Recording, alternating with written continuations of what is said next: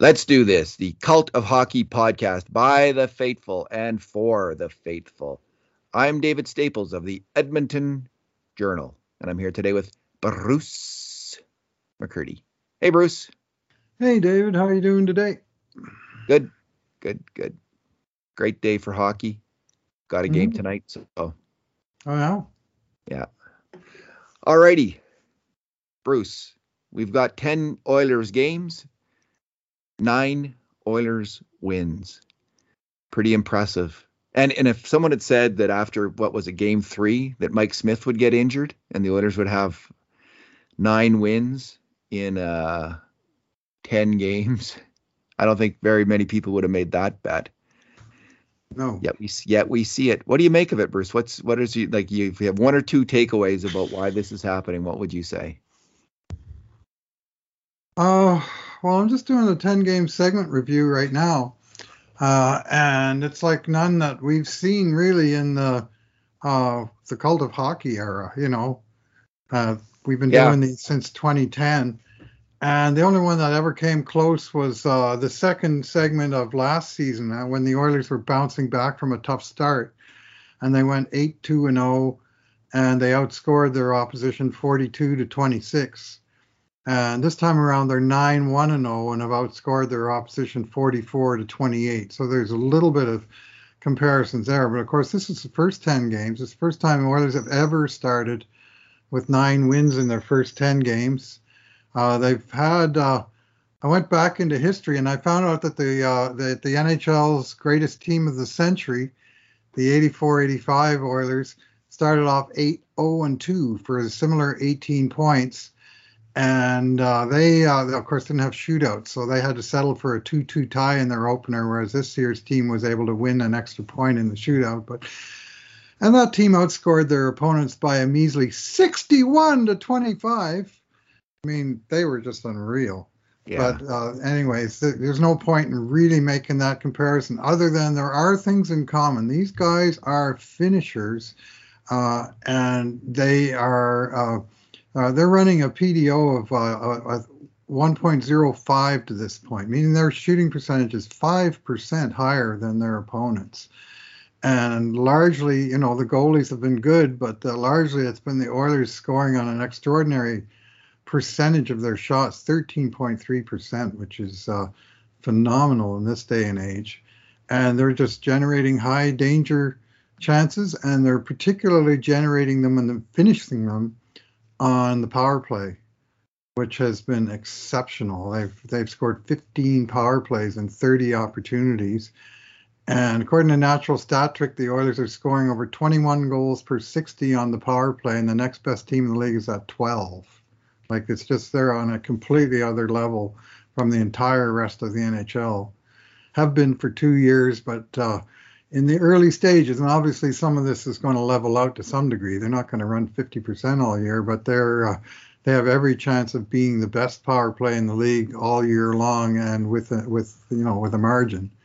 And that's a huge advantage for Edmonton. They're just break even, 5-on-5, 23-4, 21 against. And by our counts, at 5-on-5, 95 what we call grade A shots, to 91 for the other team. So pretty level, 5-on-5, but it's the power play where, despite playing considerably less time, like 42 minutes with the power play to 53 on the penalty kill, Oilers have generated 39 grade A shots on the power play, and they've only allowed 22. Like, that's a massive difference. And both special teams contributing to that and getting the job done. And even the shorthanded unit contributed 3 high danger chances and a goal.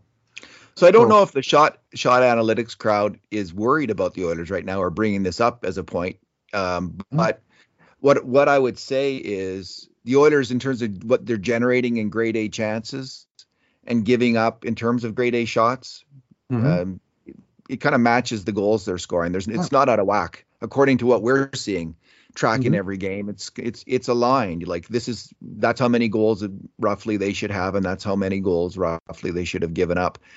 And so I'm not seeing anything alarming right now. We're seeing a team that allows a lot of outside shots. It's part of Dave. If you ever listen to Dave Tippett or his assistant coaches talk about their strategy on the PK and at even strength, the whole strategy is give up outside shots, even give them the zone, guard the middle of the ice, guard the middle of the ice, guard the middle of the ice. That's what they do.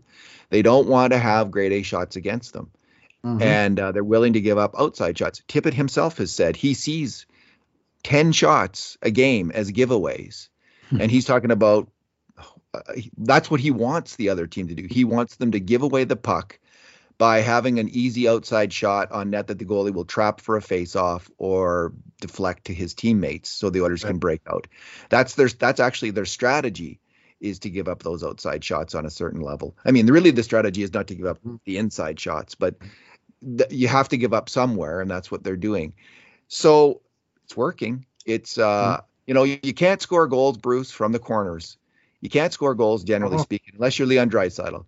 You can't score goals you don't score that many goals from the points either. Like, you do score now and then, right, on the deflected point shot. But right. I like the strategy. I think on the PK, it's brilliant what they do. Because we've seen a changing cast of characters over the years with PK, constantly changing, but the same high results. So that seems to be a structure thing and a coaching thing, a teaching thing. They can take players, teach them a system, and it's working repeatedly with all these different guys. So and the other factor in them winning, Bruce, is Koskinen. I mean, this is the other really surprising thing, is he's played very well in most of his games. He's had a few clanker goals against, but he's done well. Well, both Koskinen and Smith are dead even at .920 save percentage, and that's a real nice number. Isn't it? Yeah. When you got both your goalies pitching 92%, you're in good shape, and especially when you've got the high-end scoring talent at the other end of the sheet. Another thing about the shots, David, is score effects. The Oilers have led for 325 minutes out of the 600 and small change that they've played over 10 games, and they've only trailed for 102 minutes. And many of those were the last game against New York Rangers, where the Oilers had to come back 3 different times. And in that game, when score effects were on the other side, the Oilers outshot the Rangers handily, 39-25. But a lot of games, Edmonton's holding the lead, and the other team is firing shots from everywhere, and the Oilers will get a chance going the other way, and they'll turn it into a good chance and occasionally stick it in the net. So sometimes a poor shots rate actually turns into a higher percentage, like a higher PDO, just because of the nature of how the game is played, where the team on the counterattack gets fewer shots but better shots. And that's been the Oilers' game on many nights. And then there's that power play, which is just off the charts, unreal. So we're not going to get into a player-by-player breakdown here of the first 10 games. You're going to do that in your post, which is this. But what we will talk about is some recent news out of the Oilers. The first is that Mike Smith is going on the road trip, but he's not getting in the first game, it doesn't look like. And so this is stretched out to about 3 weeks so far. They thought it might be a week. And of course, this was everybody's concern heading into last season. It's the Oilers fans. I think our worst nightmare for this year is Smith being out for an extended period, other than McDavid or Draisaitl being out, and maybe Nurse. But I mean, that goes without saying. But it's like the expected nightmare. The thing we were all thinking is probably going to happen is Smith's going to get injured and he's going to be out for a while. And now we're kind of faced it. But they've weathered it because of Koskinen. Nonetheless, Bruce, this is getting worse. It's until Skinner steps up, until Skinner plays some games and also shows that he can get a 910 save percentage, right? Like that he can stay above 900 at least, hopefully around 910 for a backup goalie. There's worry. There's real worry here because Koskinen can't play every game. And it's a little bit troubling. Proven. It's a little troubling here with Smith. It's dragging on. Yeah, I was thinking a little bit Saturday night when they or Friday night when they won that game against the Rangers on the Kevin Lowe retirement night, and I cast my mind back. I didn't mention this in that podcast, but I will now, to Glenn Sather banner night when the Rangers came here in the 2015-16 season. And I think Sather at that point had just finally kicked himself upstairs to, Poho as opposed to the active GM of the Rangers. And so they decided that was the time to do it. Well, Connor McDavid was hurt. That was his rookie season. And Draisaitl and Taylor Hall were doing all the heavy lifting for the Oilers.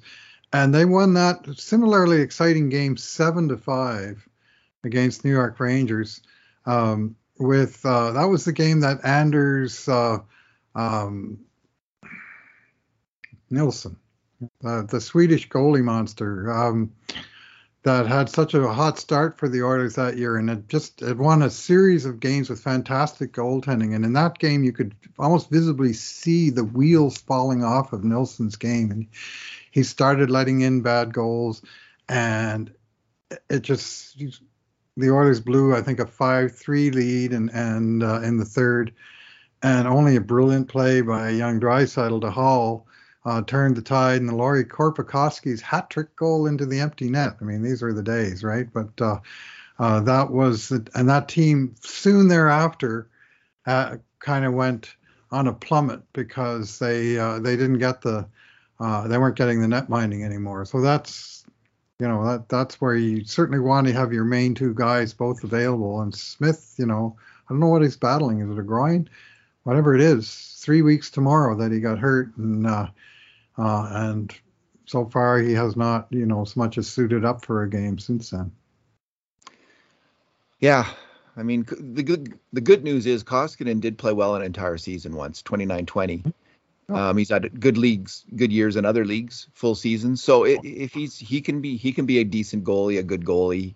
I mean, he came close to a 920 save percentage for an entire season. I think he was at 917 in 29-20. So 2019-20. So it's not unexpected. The question is, can Skinner step up, I think, and provide relief? And then if that can happen, then Smith can take all the time he needs to get better. Take it easy, man. But we're going to need to see some games from Skinner, and we might see that this week. They play. They have a back-to-back, don't they? Tuesday, Thursday, Friday, Sunday, and next Tuesday is a 5-game and 8-day road trip.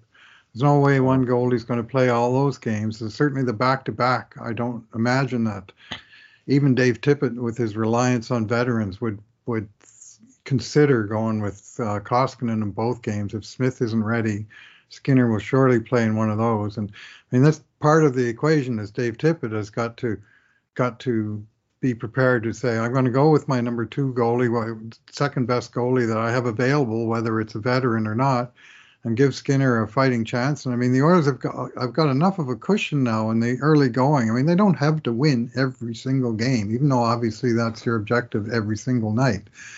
But you have to take a little bit of a long-term balanced view. To me, Mikko Koskinen is fine as long as he's playing 2 games a week.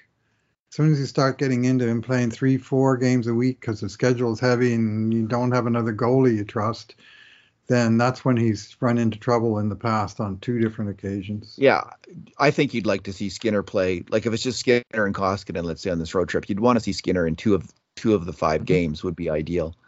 Mm-hmm. And the defense is rounding out Barrie. He's playing a better game recently. Tyson Barrie is, and he I like Evan Bouchard a lot on the top pairing, but it's acceptable to have Barrie make that move because he has been playing very well.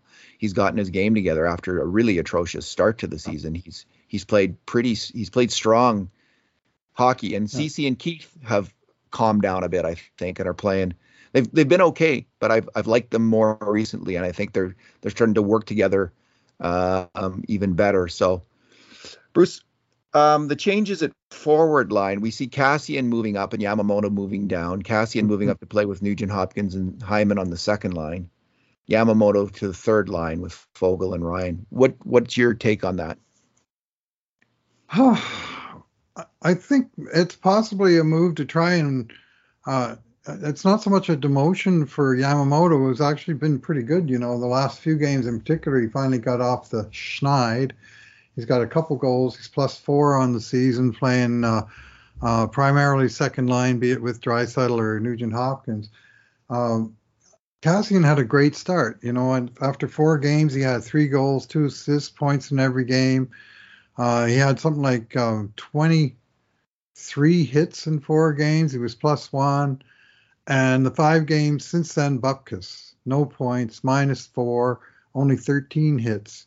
So his hit rate sort of cut in half, and his involvement rate is, I think you could kind of measure it the same way. It seems like he's, after that really good start, I won't say tuned out, but he's just certainly dropped a couple of notches in his exuberance and in his overall play. And so maybe they're thinking we want to get him involved somehow, and with Nuge and Yamamoto on the same line in the top 6, that's not a heavy line. They've got Hyman, who's he's a bigger guy, but I don't know that I'd call him he's a grinder on the puck, but he's not a big physical guy, and maybe they want to just shake up that mix a little bit. And at the same time, maybe Yamamoto can infuse a little bit better defensive play on the third line, which has been bleeding goals against. Well, this is a good thought, Bruce. Like, people can see this. You could see this as a promotion demotion kind of thing. Mm-hmm. Or you could see it as Dave Tippett thinking, okay, we're going into some tough games here. We need a functional checking line. I can't have my worst defensive winger on my checking line. And Bruce, according to the way we're looking at it, and like in terms of major mistakes on grade A chances against, Kassian is by far the worst defensive winger this year on the Oilers. He consistently doesn't make plays that other wingers are making. He doesn't get to go to the puck. He doesn't do the right reads in the defensive zone. He doesn't back check quite as smartly. I think the effort is there. But, the reading of the game and the feet moving and all those other things aren't there at the same level as other wingers on the Oilers. But the best winger, the player who has made the fewest mistakes on grade A shots against, is Kailer Yamamoto. And again, these are trends that we've seen over the years. Yamamoto has consistently been at the lower end of making these kinds of mistakes. Kassian's consistently the highest, or at the highest, near the highest end for making these kind of mistakes over a number of years. So you're Dave Tippett and you're thinking, I need a checking line. This is not working. I have this guy, Yamamoto, who can score, but we really need to I need someone I can trust to send out there against these top lines of these other teams. What are we going to do? This isn't a bad solution. In fact, this is the best solution towards doing that, because Ryan has been solid enough defensively. I think, according to our numbers, he's been their best defensive center in terms of him and Draisaitl are tied. They've both been strong in their own zone, generally speaking. And Warren Fogel's been okay. He's got a fairly high rate of mistakes as well. So he hasn't been great, but he's been okay. So, I could see Tippett doing this. As for Kassian moving up, if you're going to play some tougher teams, a little heavier hockey, I'm not exactly sure what the makeup of these other teams are, until you see them play. But Kassian has had some success in the past on an offensive line. Yep. Nugent Hopkins is a smaller player, and I think he does thrive playing with bigger players. Hyman is a big guy.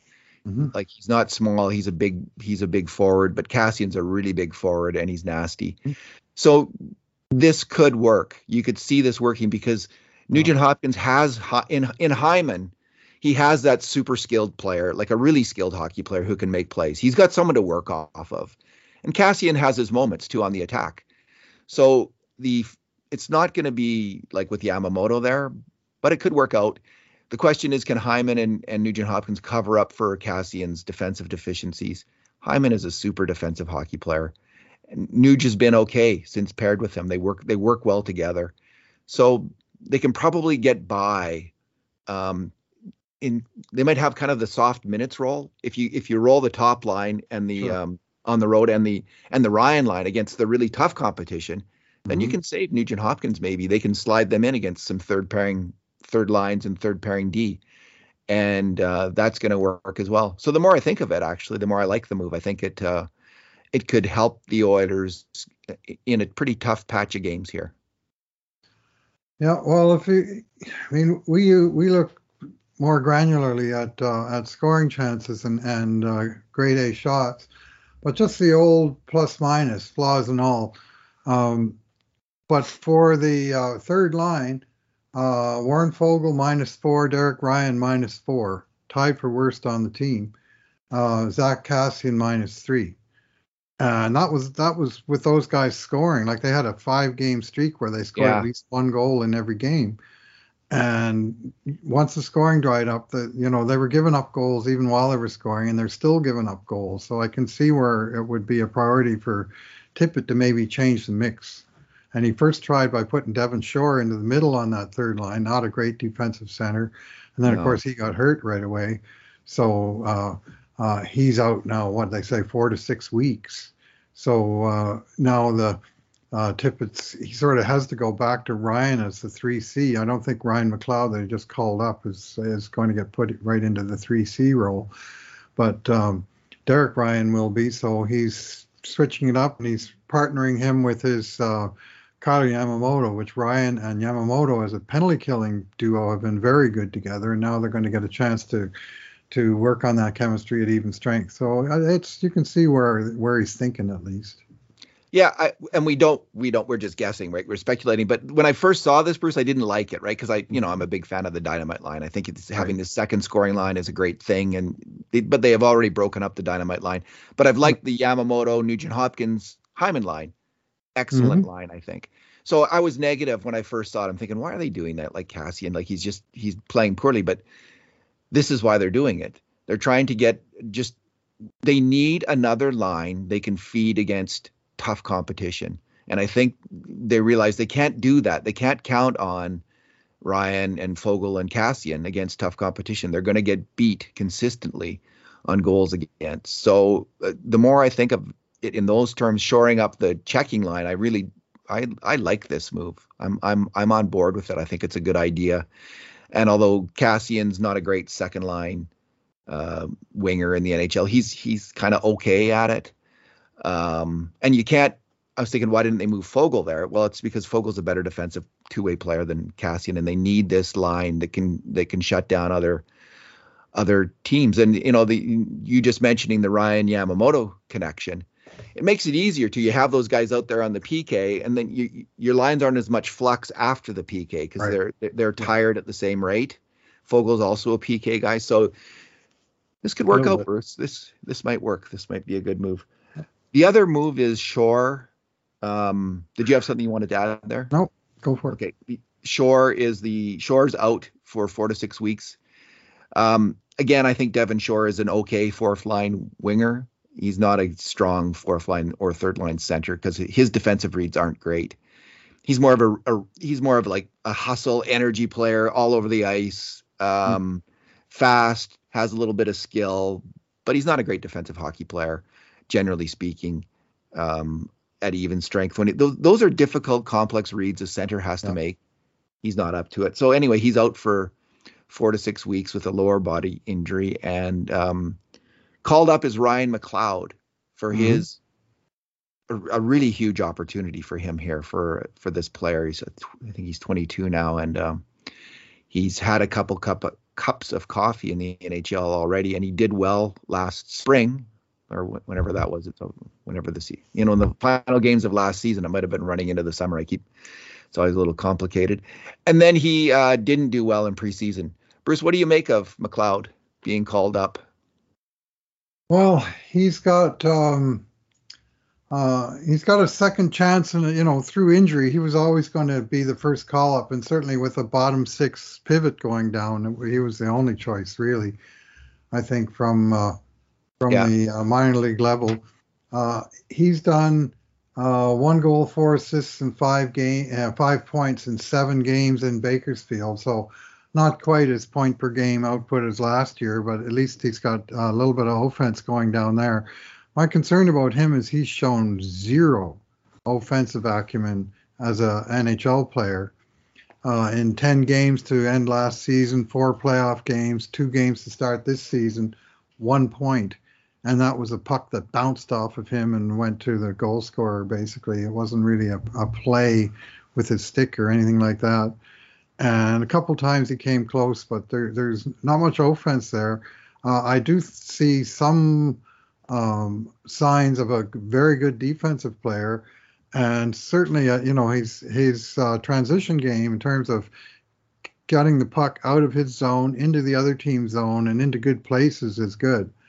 It's like, he's really good between the 20-yard lines, and the question is, what does he do in the red zones? And he's going to get another good hard look, because they don't have a lot of options. I think he'll be playing center. I mean, their other options are to move Nugent Hopkins to center and go with the center's 3 model plus Ryan, or to move Kyle Turris back into the middle. And I have a pretty good idea how you're going to be feeling about that. Yeah, there you go, facepalm. So Ryan McLeod is it, and he's going to be called up, and he's going to be in the lineup. I think we'll see him playing next game. And it's a huge opportunity for him, and hopefully he will have taken something away from this, what should be a wake-up call, that after making such big steps last year, he took a step backward, and he had a poor preseason and 2 relatively poor games, and he was on his way out. And hopefully that's, just he'll have taken that as an opportunity to recharge the batteries and refocus the energy and bring his best game this time around. I wouldn't be surprised, given Tippett's proclivity for veterans, to see Turris at center on the 4th line, or Colton Sevier even. Sevier's played some center, I think. I wouldn't be surprised at all to see either of those things ahead of McLeod. I want to see McLeod. Here's what I would say about McLeod, Bruce. I think he's got to do 3 things this time that he didn't do all the time in preseason. We both agree that he's actually he surprised me. I don't know if he surprised you. He surprised me with his defensive play. I thought he did a good job of something that Turris consistently has failed at, covering players in the defensive slot. He has stopped on them in the NHL, like he doesn't fly by them. He stops on them, and he covers them, and he's aware of them. And he did at least an adequate job in that job, which is a really hard job. That's not easy, because you're tempted. You need to help out the defenseman in the corners. You're looking to advance the puck. A lot of players are thinking, I want to get that puck in offense.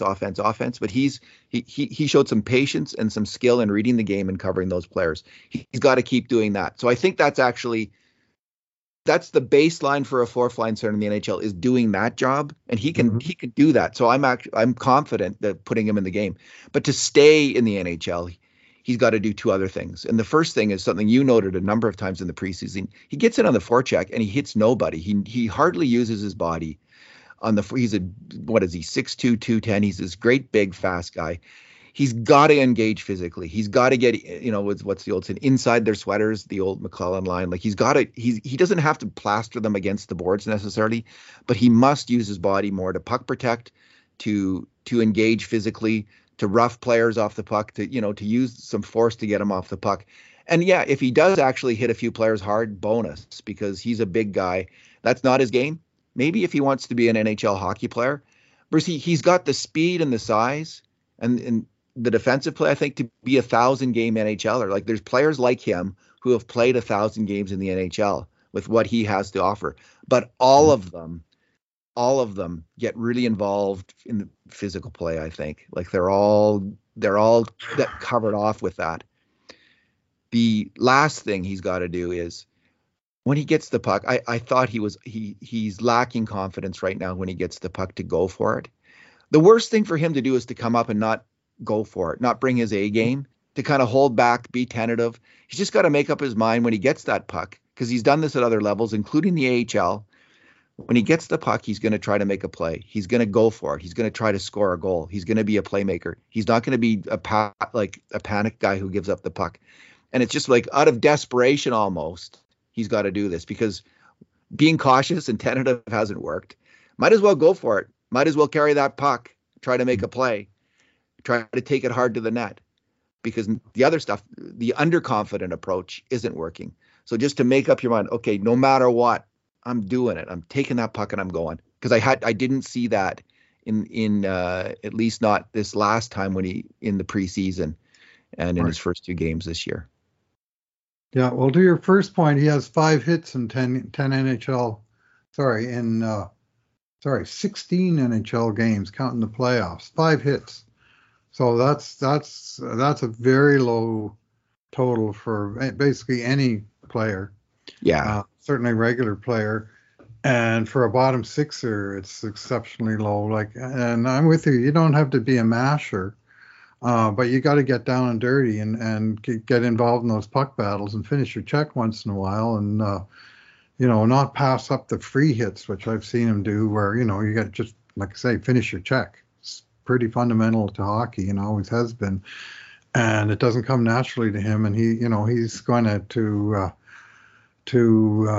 to make progress there. And the thing is about him, that's been basically the knock on him from day one, right? When he fell from being a first round talent into the second round of the draft, and people were saying, how did we get this guy so late? And you read the scouting reports, and the one after another said, perimeter player, doesn't get down and dirty. Those are kind of the negative things. And otherwise surrounded by positives. He's big, he's fast, he can skate, he's got good hands, he's got a lot going on.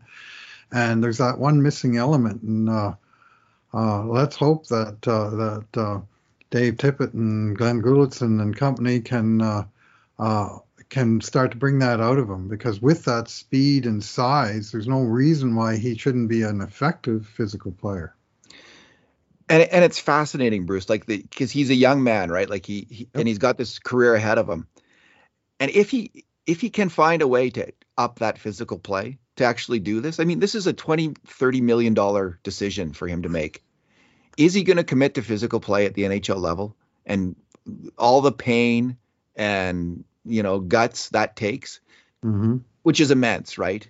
It's immense, the amount of pain and guts that's going to take to do that over a 10-year NHL career.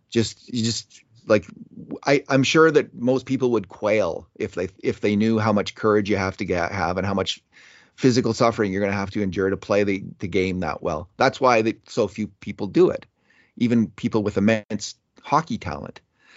So, but it is a $20-30 million decision on his part.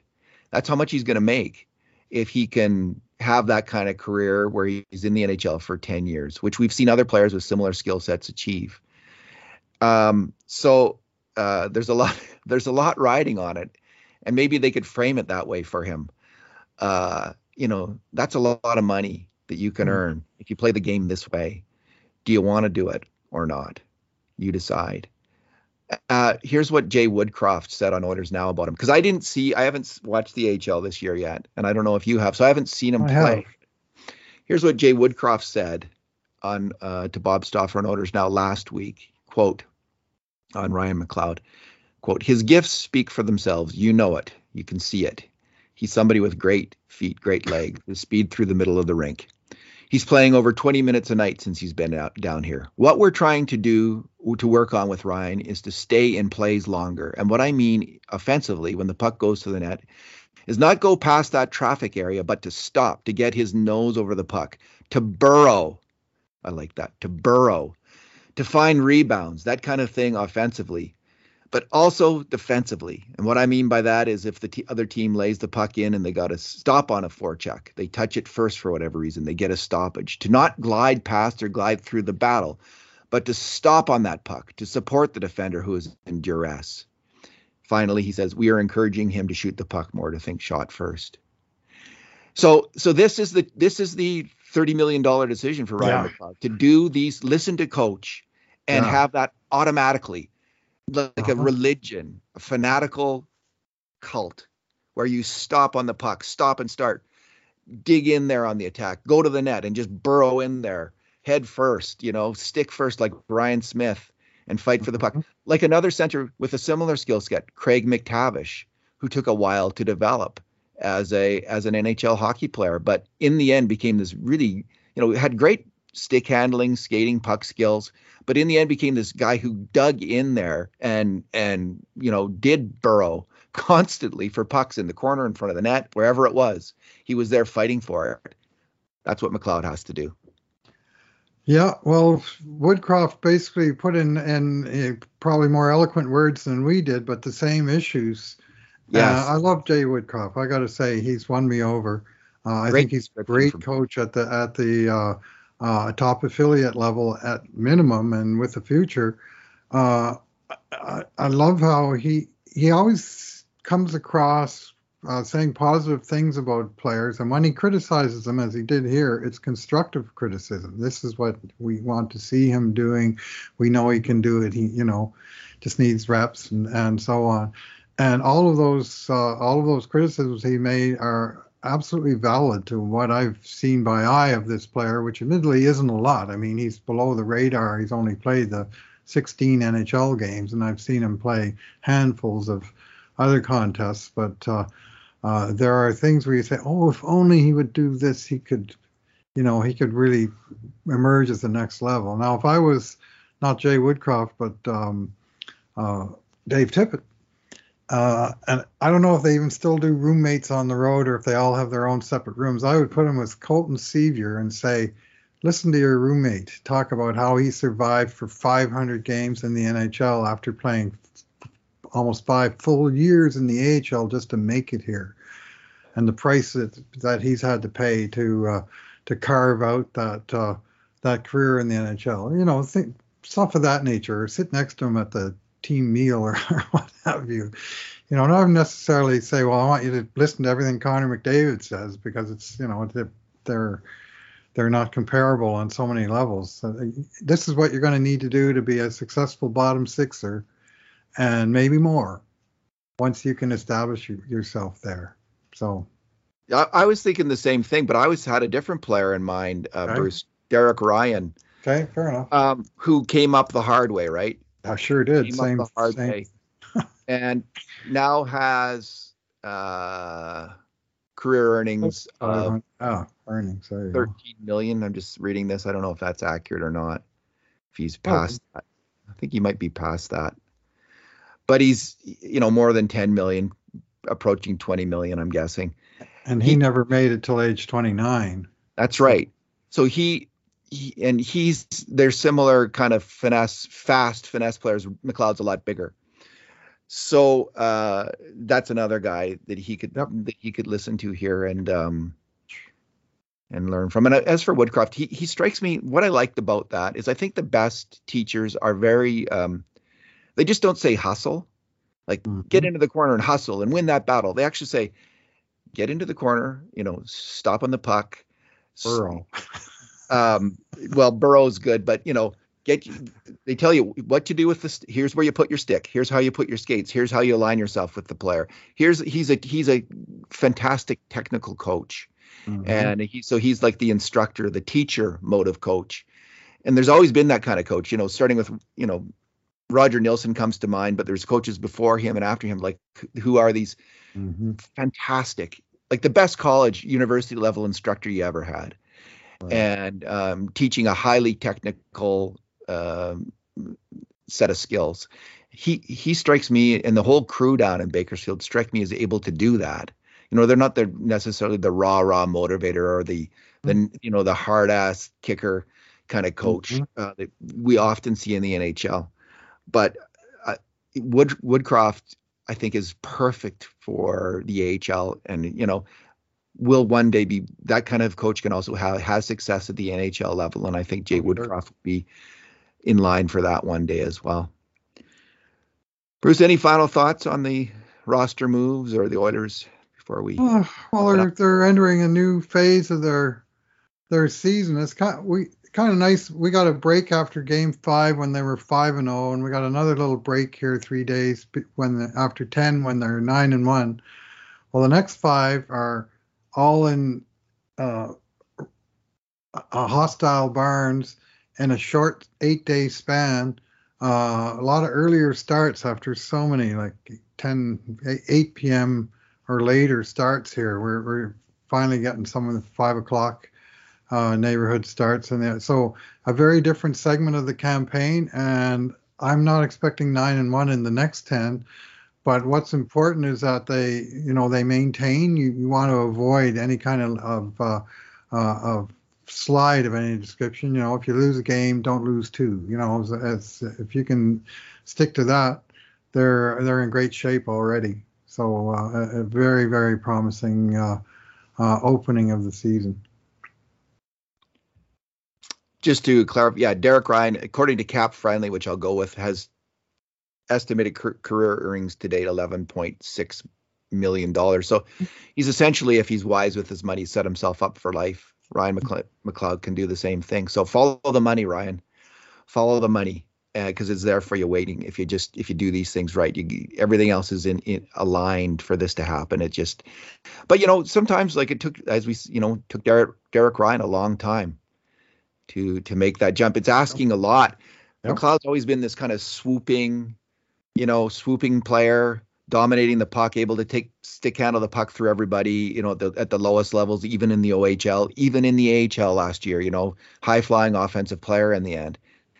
Now he's got a completely different job, something he has been working on at the AHL level, strong defensive play for a number of years now with Woodcroft, but he really does have a different job. And but to earn that amount of money, that's what he's going to have to do to stick in the NHL. So we'll see what happens. Bruce, thanks for talking today. All right. Looking forward to getting back to game action tomorrow, Tuesday night. And thanks for listening, everyone. And in the meantime, and in between times, this has been another edition of the Cult of Hockey podcast. Bye now.